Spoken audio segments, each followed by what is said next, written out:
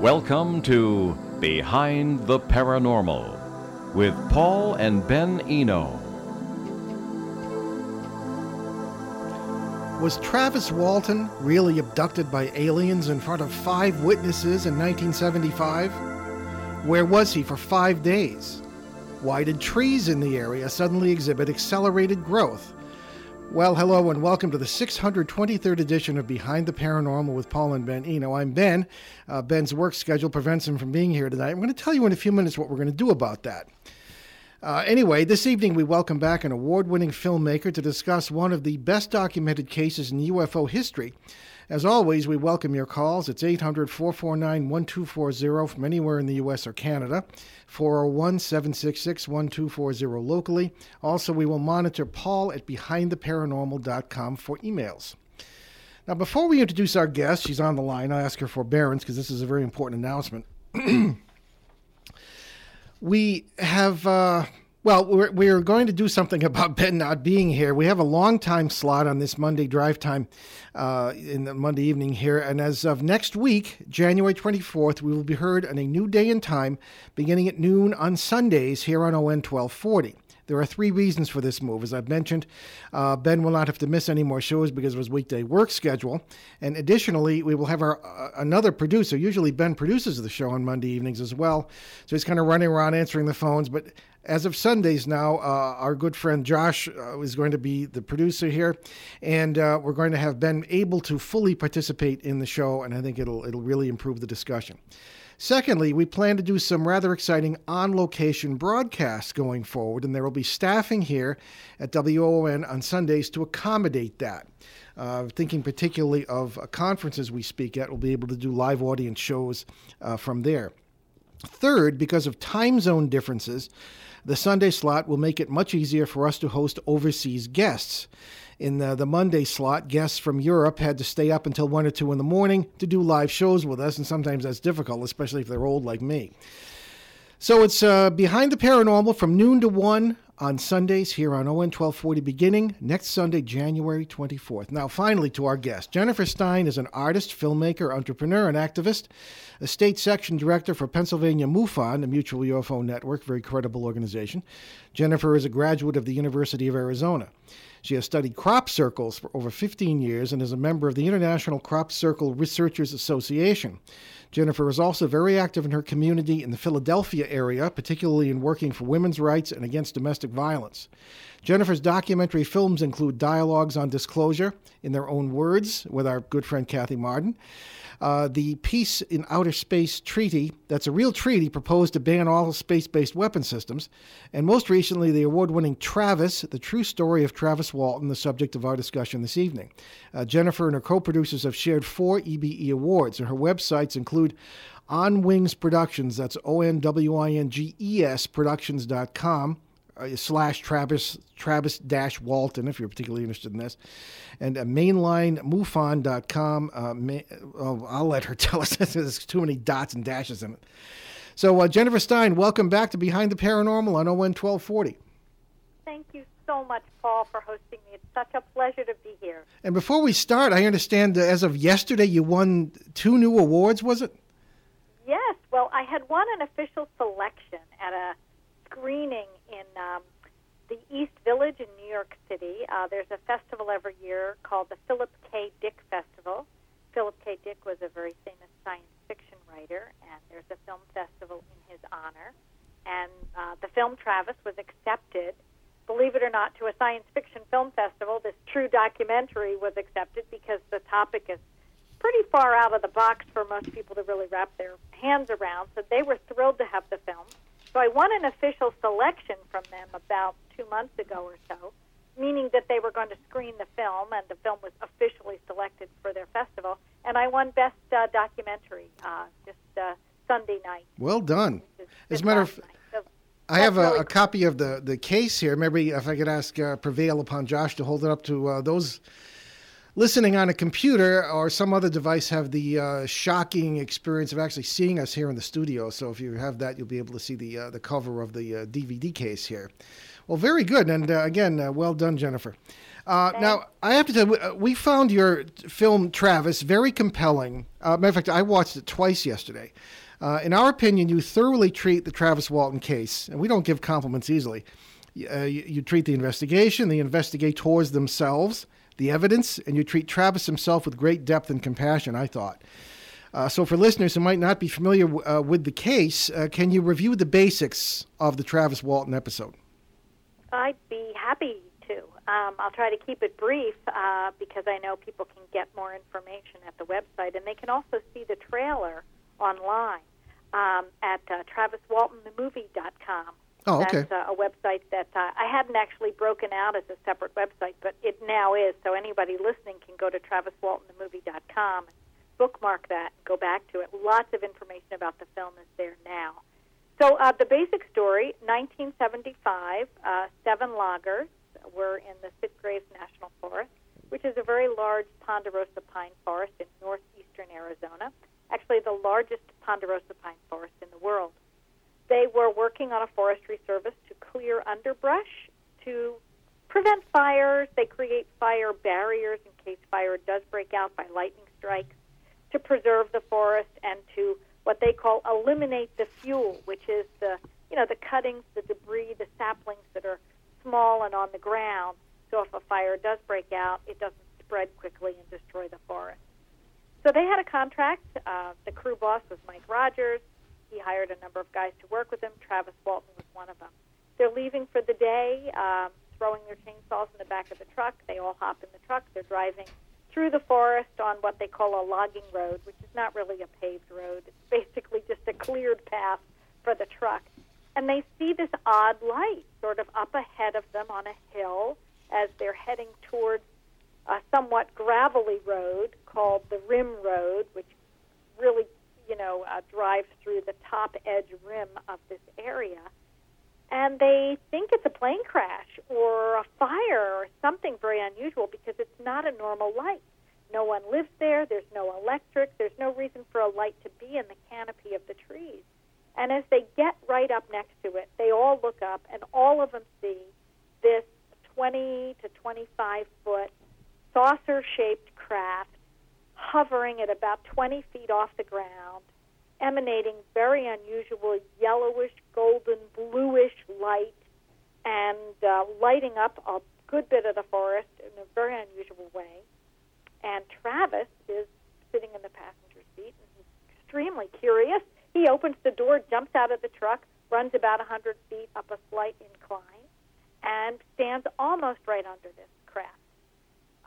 The friends of his, the fellow logging crew, is screaming at him, like, Travis, get back in the truck. What are you doing? He doesn't want to. He figures it's going to take off any second, and he wants a really good look at this thing as close up as he can get. A lot of the boys describe it as looking like, looking at something they would never see, like a brand new Corvette or something. That was an incredible piece of machinery. None of them had any doubt what it was. Nobody thought it was Jupiter or the moon. This thing was definitely physical, definitely there, definitely sitting in the canopy of the tree. And it starts to make an unusual noise or rumble. And Travis decides he's going to jump down or crouch down behind what's called a slash pile, which is maybe a 4-foot pile of logs, maybe that's a 4x4 or 6x6 pile, maybe about 3 to 5 feet high. It's a pile of wood to be burned in the winter when it snows, when you can protect the rest of the forest from not catching on fire. And he decides he's going to try to hide behind that. While this thing starts to make very unusual noise, it starts to wiggle and wobble a little bit. Very low pitches, very high pitches. Everybody gets the sense something's going to happen. It seems like everybody's hair starts to stand on end, and they get this funny feeling in the back of their neck, something's going to happen. Travis thinks, well, I guess I better run back to the truck. This is pretty stupid. I probably shouldn't have gotten out of the truck. And he stands up abruptly to run back to the truck. And at the instant that he stands up, he is hit by a beam of light that the boys in the truck describe as like a grenade going off. It's this beam that comes out of the craft.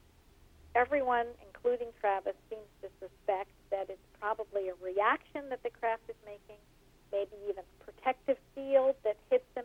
Maybe they don't realize Travis is standing up, or maybe it's, we don't know why he was hit by a beam. It's all just, subjection on our part or creative ideas as to why this happened.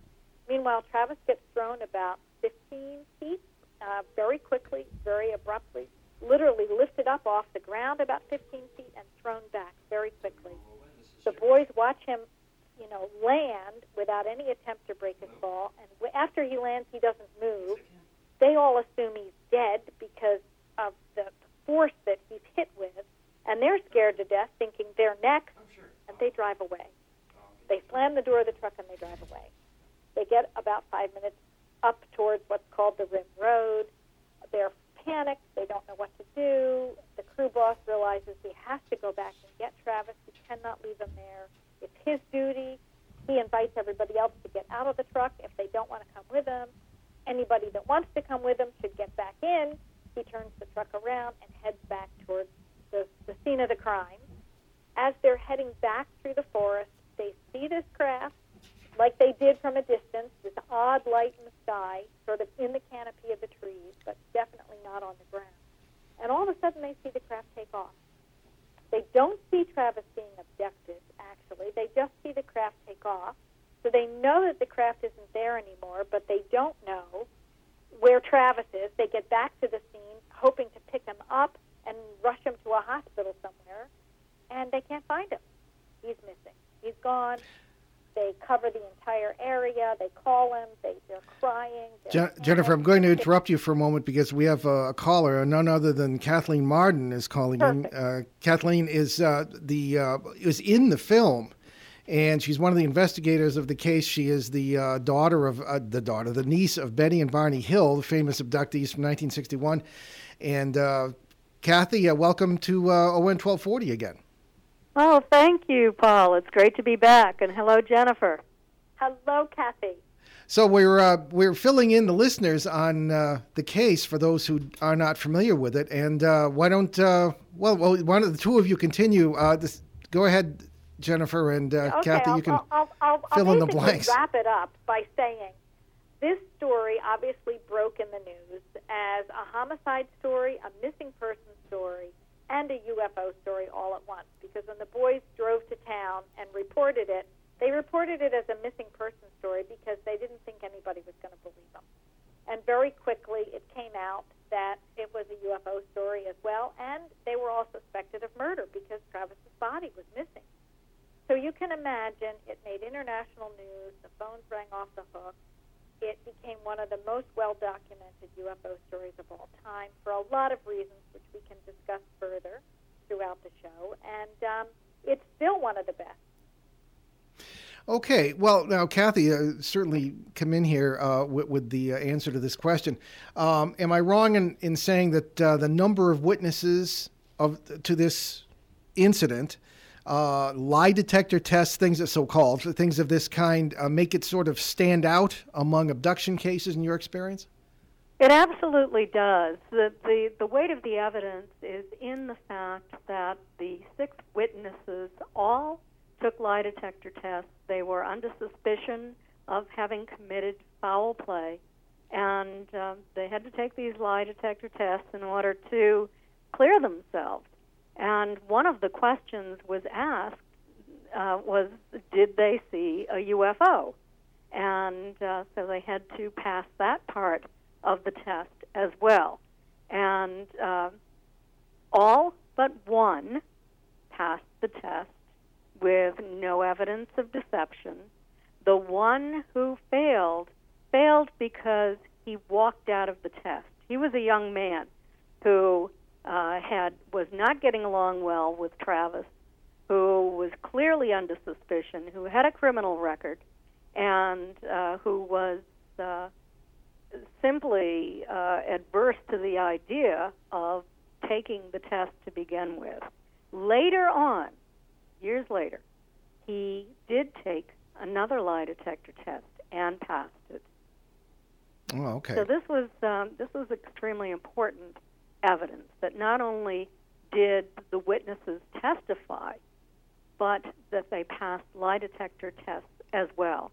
And the chance of doing that, of every one of these 5 passing, was about 1 in 28,000.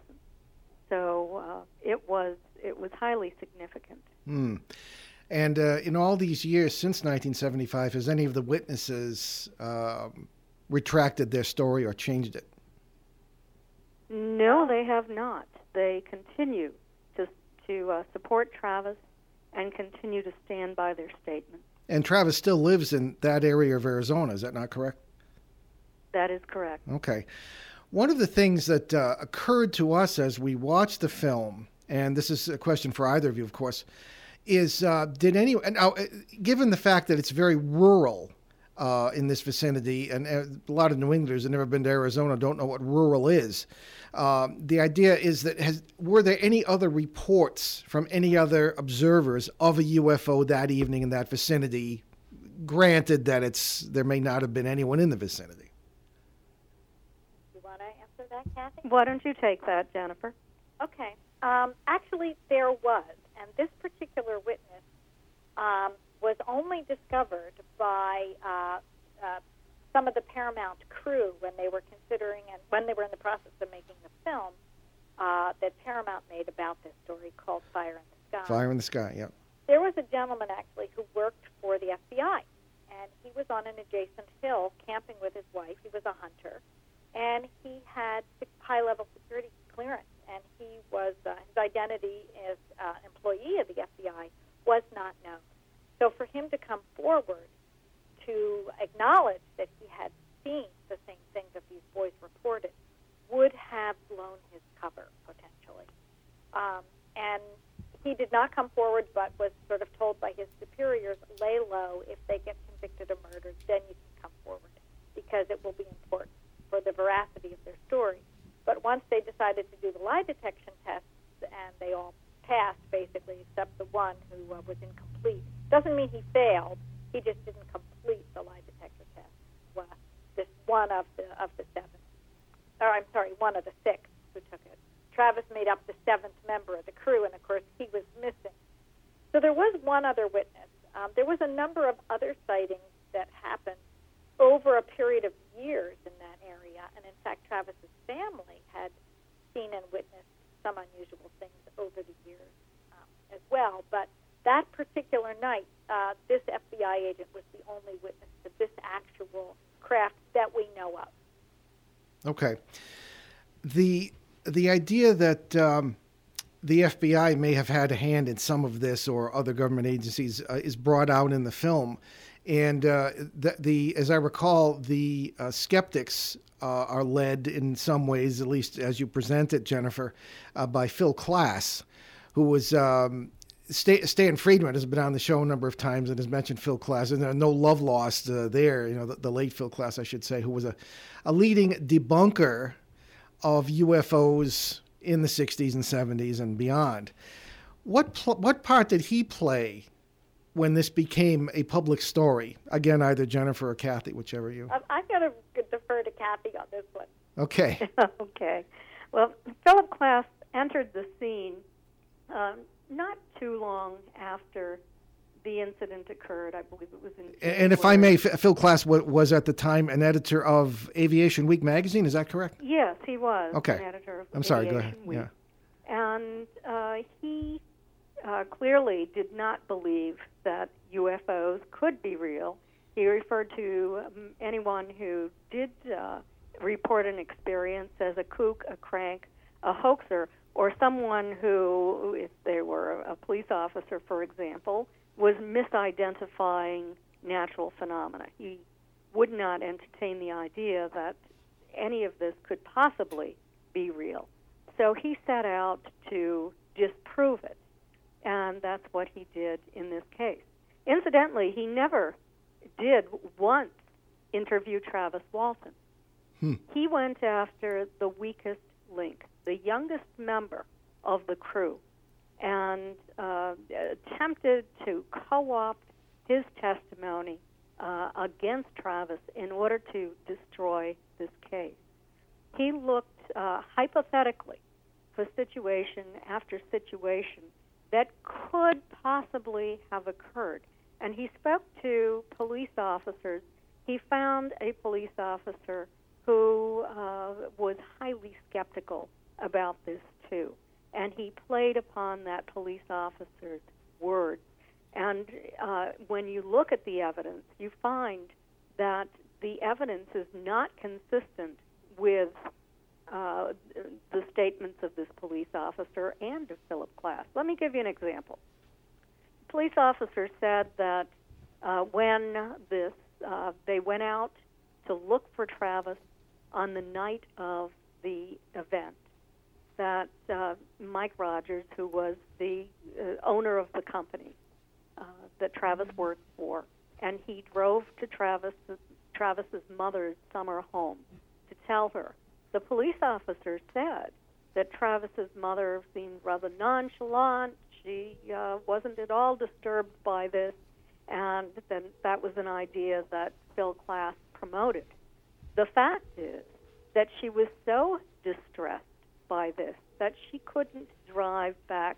She asked Mike Rogers to drive her back to Snowflake, Arizona, to her winter home and to her daughter's house where she could use a telephone to call her son in Phoenix and have him drive up immediately. This woman was very distraught. According to all of the other witnesses, except for this one police officer who seemed to be working in concert with Philip Klass. But that is something that is presented as evidence over and over again that this didn't really happen. Philip Klass developed a scenario, and his scenario was that she was hiding Travis out in this cabin, and that Travis was in there injecting LSD, of all things. Why did he say that? Because there was a little mark on the inside of Travis's elbow when he was finally returned 5 days later and finally underwent a medical examination.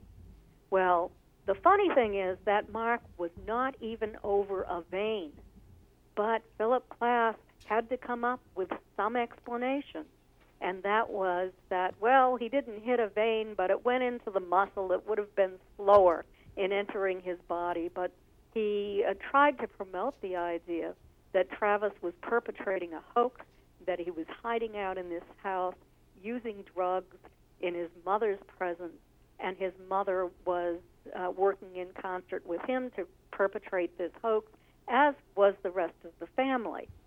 During the investigation, we find out that Travis, his mother, his brother, and everyone involved on Travis's side of this case were willing to undergo lie detector examination. Philip Klass was asked to undergo one. Did he? No, he did not. That police officer was asked to undergo a lie detector test. He wasn't interested in taking it either. What does that tell you about the case? I don't know. I hate to say this, but we have to take our break, and we have Stan Friedman waiting on the other line. So we can only take one caller at a time, Kathy. It breaks my heart, but I'm going to have to say goodbye. Okay, goodbye. Well, thank you so much for calling in. We'll be talking to you. You're welcome. Bye, Bye-bye. Kathy. Okay, bye-bye. Okay, folks. Well, you're listening to Behind the Paranormal on WOON 1240 in Rhode Island's beautiful, New England's beautiful Blackstone River Valley. And Paul Eno hosting alone tonight. And we're going to be going right back to the show. We're not going to be going back to the, we got a promo to do? Yeah, we just got to. Okay, let's do that, and then we'll come right back. Stay tuned. This is Bob Vila, and my daily home improvement tip will help you keep those little problems around the house from becoming big ones. The Bob Vila Home Improvement Tip of the Day can be heard Monday through Friday at 1:45 right here on ON 1240 WOON Woonsocket Radio. And it's brought to you by DNS Painting of Woonsocket. Give Ron Nichols a call at 401-339-4625 for your free estimate today. 401-339-4625 for DNS Painting. Well, welcome back to the show. We'll leave our announcements till the end, particularly our charities. And we're very happy to have with us the great Stanton Friedman, probably the biggest name in ufology and flying saucer research. Stan, welcome back to the show. I'm glad to be on. You mean I'm one of the oldest guys around? That's what's going on. Well, as you and me both, my friend. Okay, so Jennifer, we've been talking, of course, about this case. I don't know if you've been listening, but we've gotten to the point. We've gotten to the point. Kathy Martin explained much of the Phil Klass situation, the skeptics, what happened with Travis as far as the way the story broke, UFO, homicide rumors, this sort of thing. So now we might get to the point, Stan, of perhaps what you might think about what happened to Travis while he was gone for 5 days. What was that? Travis and I have talked about this, and I must admit that I was one of the first investigators to talk to Travis way back in 1978. We were filming UFOs Are Real, and we visited Travis in Snowflake, Arizona. Then we went out to the actual site and interviewed him and Mike Rogers. And along the way, we were talking to people in the town, looking for some sense of whether people thought that Travis was a liar, a kook, or whatever. Small towns, your reputation gets around. If you're a bad guy, people know it. And we didn't find any sign of that at all. And I was intrigued with Travis because he was obviously a sharp guy. And I was particularly intrigued. We talked later on about the possibility that he was actually like an animal hit by a hit-and-run driver. He was zapped, I think, probably automatically. The saucer was there. Would it be surprising if they had sensors monitoring the area for anything that moved? Wouldn't be surprising to me. You're out in the middle of nowhere. You got to be a little bit careful. And when talking to Travis, there were a couple of things early on that really got to me. One was his description of that big guy that was in the other room when he got up from the table. And his comment was he would pass here on the planet. So there were, if I may interrupt, there were reports of the usual gray type small beings, as well as very human-like beings as well. Yeah, well, the gray ones weren't a surprise. Little guys. Travis is big, 6'2" or so. And he goes outside, and here's this guy as tall as he was, and not answering his questions. And I talked to him at one point about the fact that, if you're driving down the road out in the country and you hit a dog that goes across the road, you're probably, if you're a good guy, you're going to pick up the dog and take him into the nearest farmhouse and see if you can provide any help. Well, in Travis's case, I think they zapped him, probably unintentionally, and then said, oh, darn, let's pick him up. Let's fix him up. And, he was very uncomfortable. He was in pain when he got up from that table. And remember, the surprisingest thing, if I can make up a phrase, was that he thought only a little time had gone by.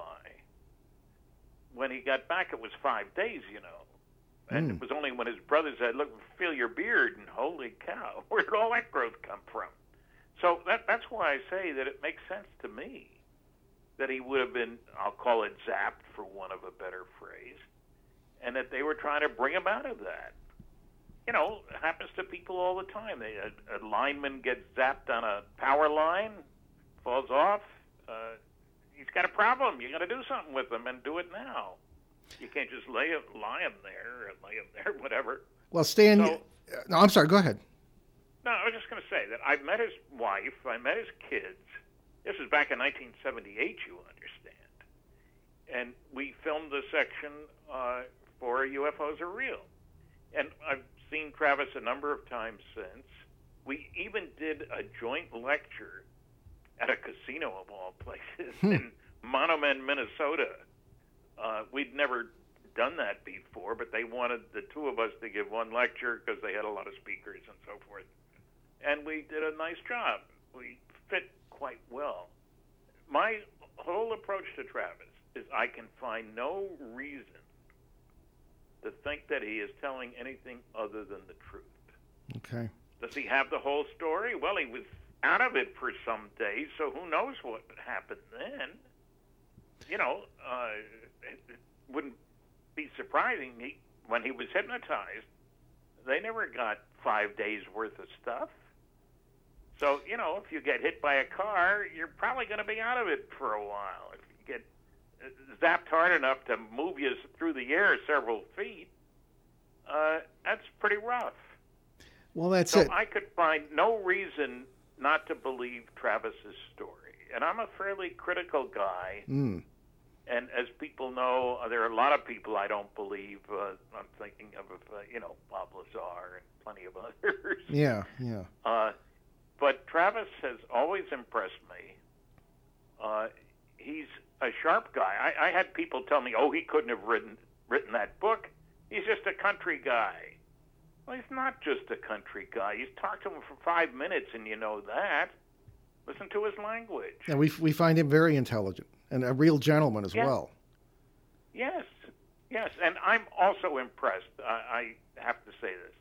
When I first met him, I found out that he had delivered all his kids.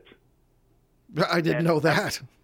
Having been there when my daughter was born, it was a premier event of my life, really. Yeah. There was a doctor there, but at least I had taken the training and so forth. It says a lot about Travis and his kids. I've met some of his kids. Mm-hmm. So I'm favorably impressed, and I get awfully sick of all the attacks. Kathy told you about Phil Glass. Mm-hmm. Let me just point out one example of Mr. Glass's lack of devotion to the truth. He was objecting to Majestic 12, and he pointed to one document. The typeface is wrong. That's pica type. It should have been elite type. The NSC only used elite type. He said, and I'll give you $100 each for every genuine document you can provide that meets certain criteria at the same type and size pike type. And, the crazy thing is, I found out that he had never been to the Eisenhower Library. They had 250,000 pages of NSC material. The notion that you can he had 9 documents, which he'd gotten by mail, mind you. And I was going there, so to make a long story short, I got 14 documents that were done in the same size and style, pica type, and sent them copies and an invoice for $1,000 because he offered me $100 each up to a maximum of 10, unfortunately. He sent me a check, got very angry when I published a copy of his check, and at the American Philosophical Society Library where his papers are, there is no Friedman file. We communicated for 20 years. I wonder why he didn't want people to know about that. So what I'm saying is it shows a lack of honesty. If you'll make a charge, you're supposedly a serious investigator. After all, you work for Aviation Week and Space Technology, and you make a charge having no basis at all. Well, that was par for the course for Phil Glass. And there are many other examples, and Kathy and I we're talking about this in a book we're working on. But, people need to know that there are people out there who have an agenda which says there cannot be flying saucers. And if the first explanation doesn't work, try a second, a third, a fourth, a fifth, because there cannot be flying saucers, which is nonsense. And also that there can't be a cover-up. And Phil even went so far in one of his books to say the ratio of believers to non-believers is about 1 in 11. Well, all the polls show that the believers outnumber the non-believers. Mm-hmm. That's true. But Phil had no qualms about making that false claim, and there are a zillion others. So I just watched, he and I were on, what's his name, Ted Koppel, Nightline, many years ago. And he went at things the same way. False claims vigorously. And so, if that's the best anybody can do to attack Travis Walton, is to quote Phil Glass, then we know they're reaching pretty far, because Phil has lied consistently about UFOs. And I say that seriously. I mean, we've done debates, and the man, I'm not saying I know why he is taking this stance. You know, is he being paid by somebody? Maybe a lot of our listeners don't know that back in the early 70s, there was a thing called the Church Committee, Senator Frank Church. It was hearings on the CIA and the press. And everybody was shocked to find that over 300 journalists were reporting to the CIA. Mm-hmm. Jennifer's film refers to that in this case. What? No, I'm saying Jennifer's film refers to that in this Walton case. Yes. Well, I mentioned it only that to say that anybody who thinks there haven't been journalists who had more than one master is wrong. Mm. Well, that's it. Well, Stan, one thing, and Jennifer, jump in here. I mean, you're the guest here, okay? So feel free to jump in. But I wanted to point out to Stan this. No, not at all. Stan, everything you say is worth hearing. Stan, you're a nuclear physicist, and one of the things that Ben and I noticed about this case was that it was a question that arose: where was the craft while Travis Walton was in it? Okay, if it were bombing around the stars somewhere, you might have had the relativity theory kick in, and he wouldn't have aged, but he had 5 days growth of beard. So indicating to us anyway, our untrained minds, that he perhaps was hanging around, the craft was hanging around somewhere within at normal speeds. Otherwise, the time would not have passed as equally for him as it did for everyone else. What's your thought on that? Where was it? My comment is that I've always talked about there being motherships and little Earth excursion modules. And so, in other words, between the stars, where there ain't much of anything, man, you have a big mothership. And once you get to a planet, you dish out your little Earth excursion modules, and they run around and do their thing, fly around, and come back, and you go back to the next stop on the roll of where you're going to go. And the example I used, we do the same thing. We have nuclear-powered aircraft carriers, huge monsters, over 1,000 feet long, that carry about 75 little jet planes. And you know what? The aircraft carrier can operate for 18 years on nuclear power without refueling. The airplane can operate, 2 hours on a jet engine? Yeah, well, depending. Yeah. Without refueling, between an hour and 3 anyway. So what I'm saying is, if the Travis's vehicle was not a mothership, it certainly didn't sound like it was that big, even when he was walking around on board, and when the guys saw it, 50 feet probably or something like that. And so what I'm suggesting is either they went back to the mothership, where they have the medical center. What do we do with these damn earthlings who get in the way? Yeah. And they take care of him, and then they head back. Is he ready? Yeah, we've got him as well as we can. Sorry about that, guys. And so I don't think they went off to the stars. And, it's a mistake that we hear about many times. I get people, professors, who act as if aliens are coming here, they come here, then they go back home, then they go someplace else, then they go back home. My longest lecture tour, I did 25 lectures in 35 days in 15 states. You know what? I left home. I went from point A to college B to college C, et cetera, et cetera. And at the end of the whole list, I went back home. One trip with a lot of different stops. So I don't think when you're exploring, Magellan went around the planet in 3 years. His ship did. He didn't make it. And they made lots of stops along the way. They didn't go out and back and out and back and out and back. So I think that they put him in the sick ward, looked after him, took him back when they could see that he was finally ready. They might have even put him intentionally in a coma. We do that. When people are in bad shape and they need some healing time. So I don't think he went off to Zeta Reticuli or anyplace else. Okay. I think he was in the neighborhood.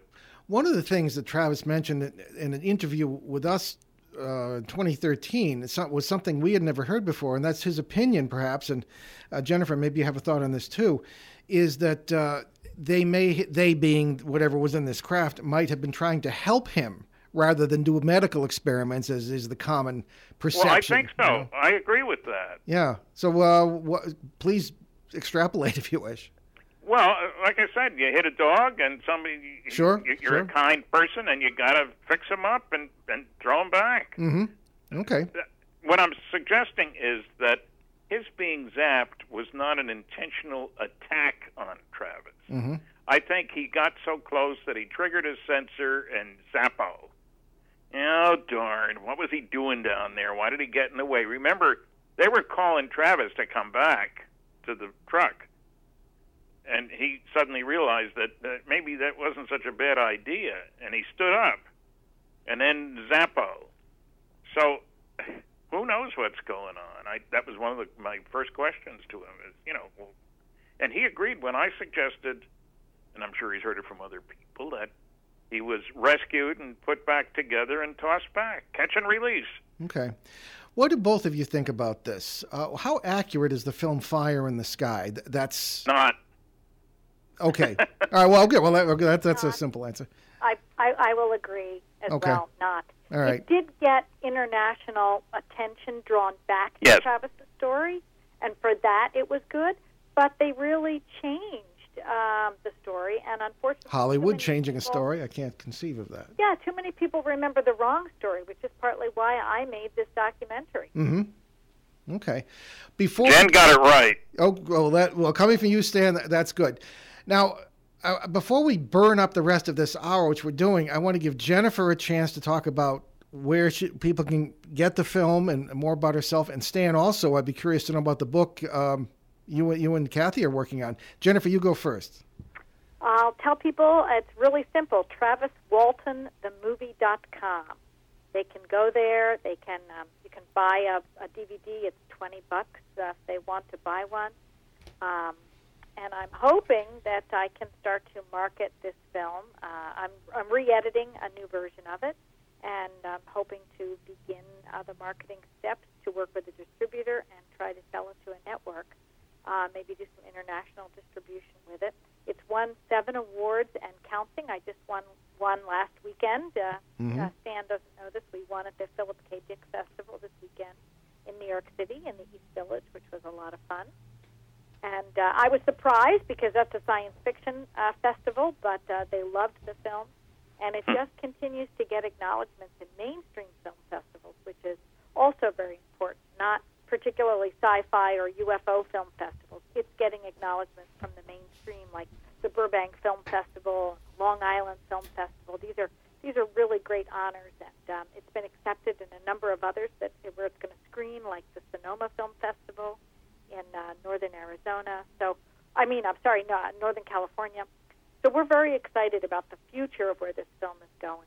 And I'd really love to express my gratitude to Stanton because he helped me so much in just putting me in touch with people who had archived footage and helping in negotiations for this and really guiding me and giving me his honest opinion, which I so appreciated, and his critiques throughout the project. Stan is actually one of the associate producers on the piece. Mm-hmm. Very good. And, I'm so grateful and still grateful for Stan's help. Thank you. You deserved it. Well, that's wonderful.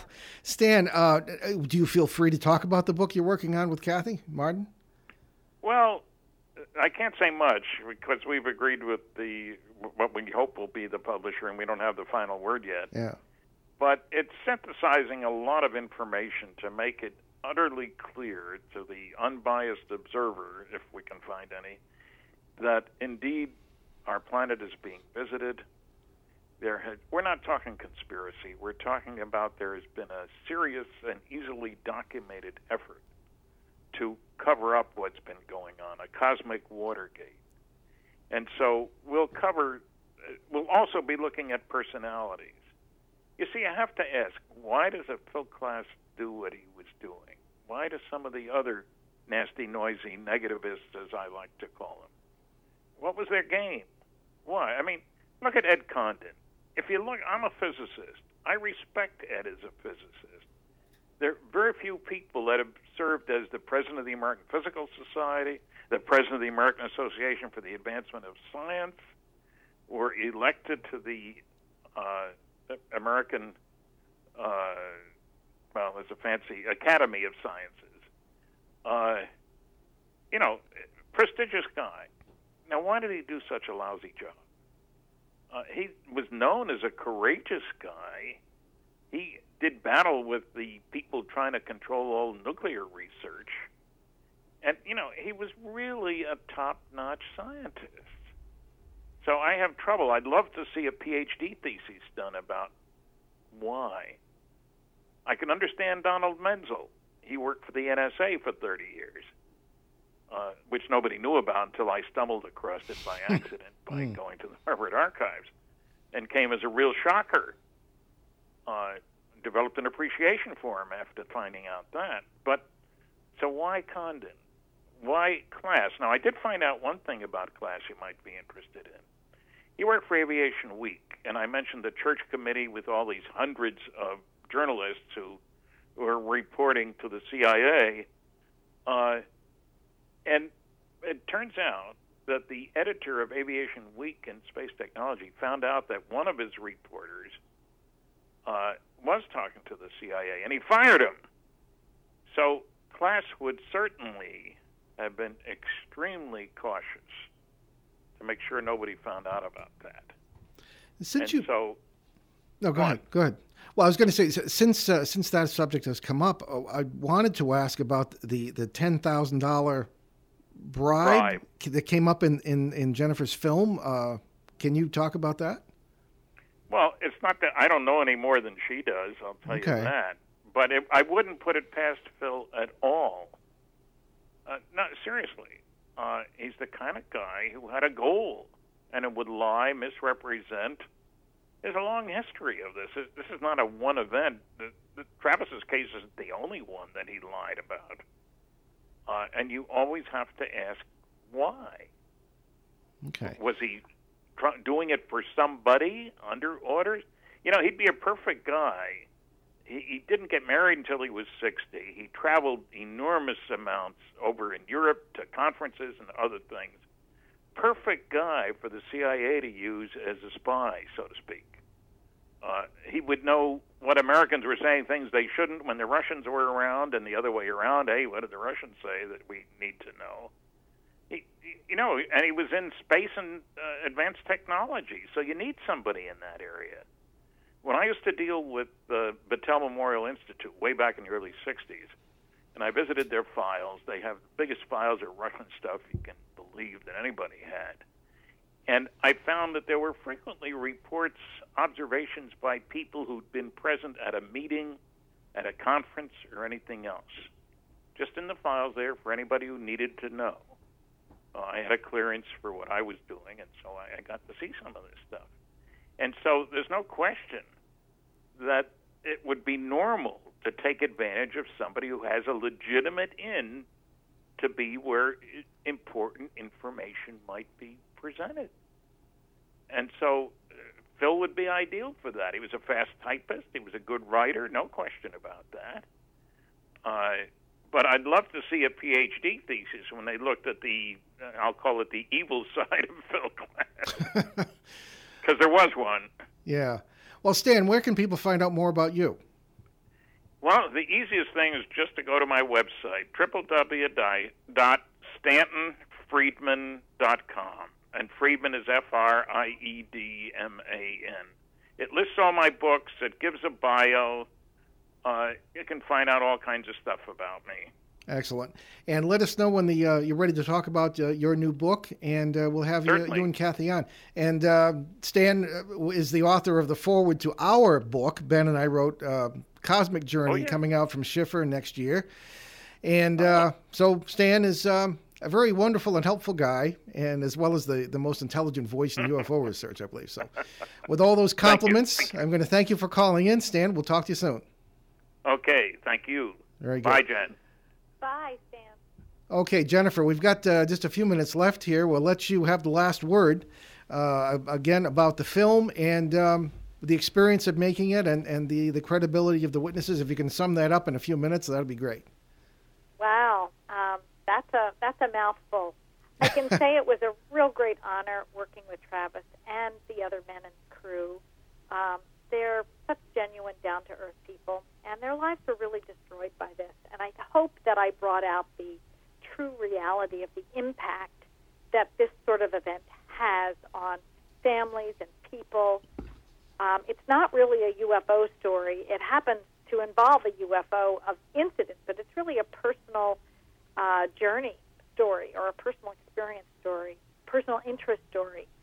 And that's why I think the film is doing so well, and it's being accepted and watched by people who would not normally watch a film about a UFO topic. Mm-hmm. And that was my goal, to make a film that was a breakthrough film that could go mainstream and help to shift and open consciousness.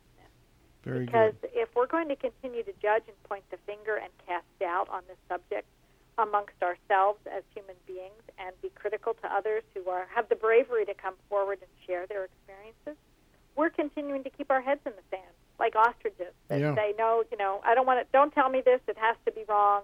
It's not possible. So you're lying. Mm-hmm. And I'm hoping that this film can, starts to break open that crusty eggshell that we have around our neat little package of the idea of what the nature of our reality is. Very good. Okay, well, we're just about out of time. Thank you so much, Jennifer Stein, and we'll talk to you soon. I look forward to it. Thanks for having me on the air. Very good.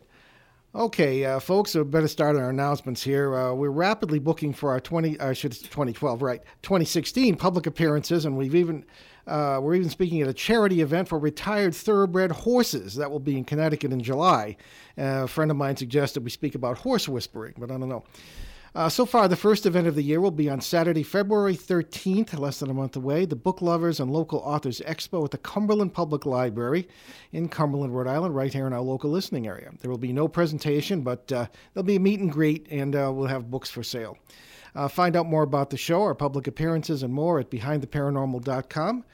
And that's a place where you can find out more about what we do and our articles, things of that kind, and lots of free recorded shows, over 650 of them.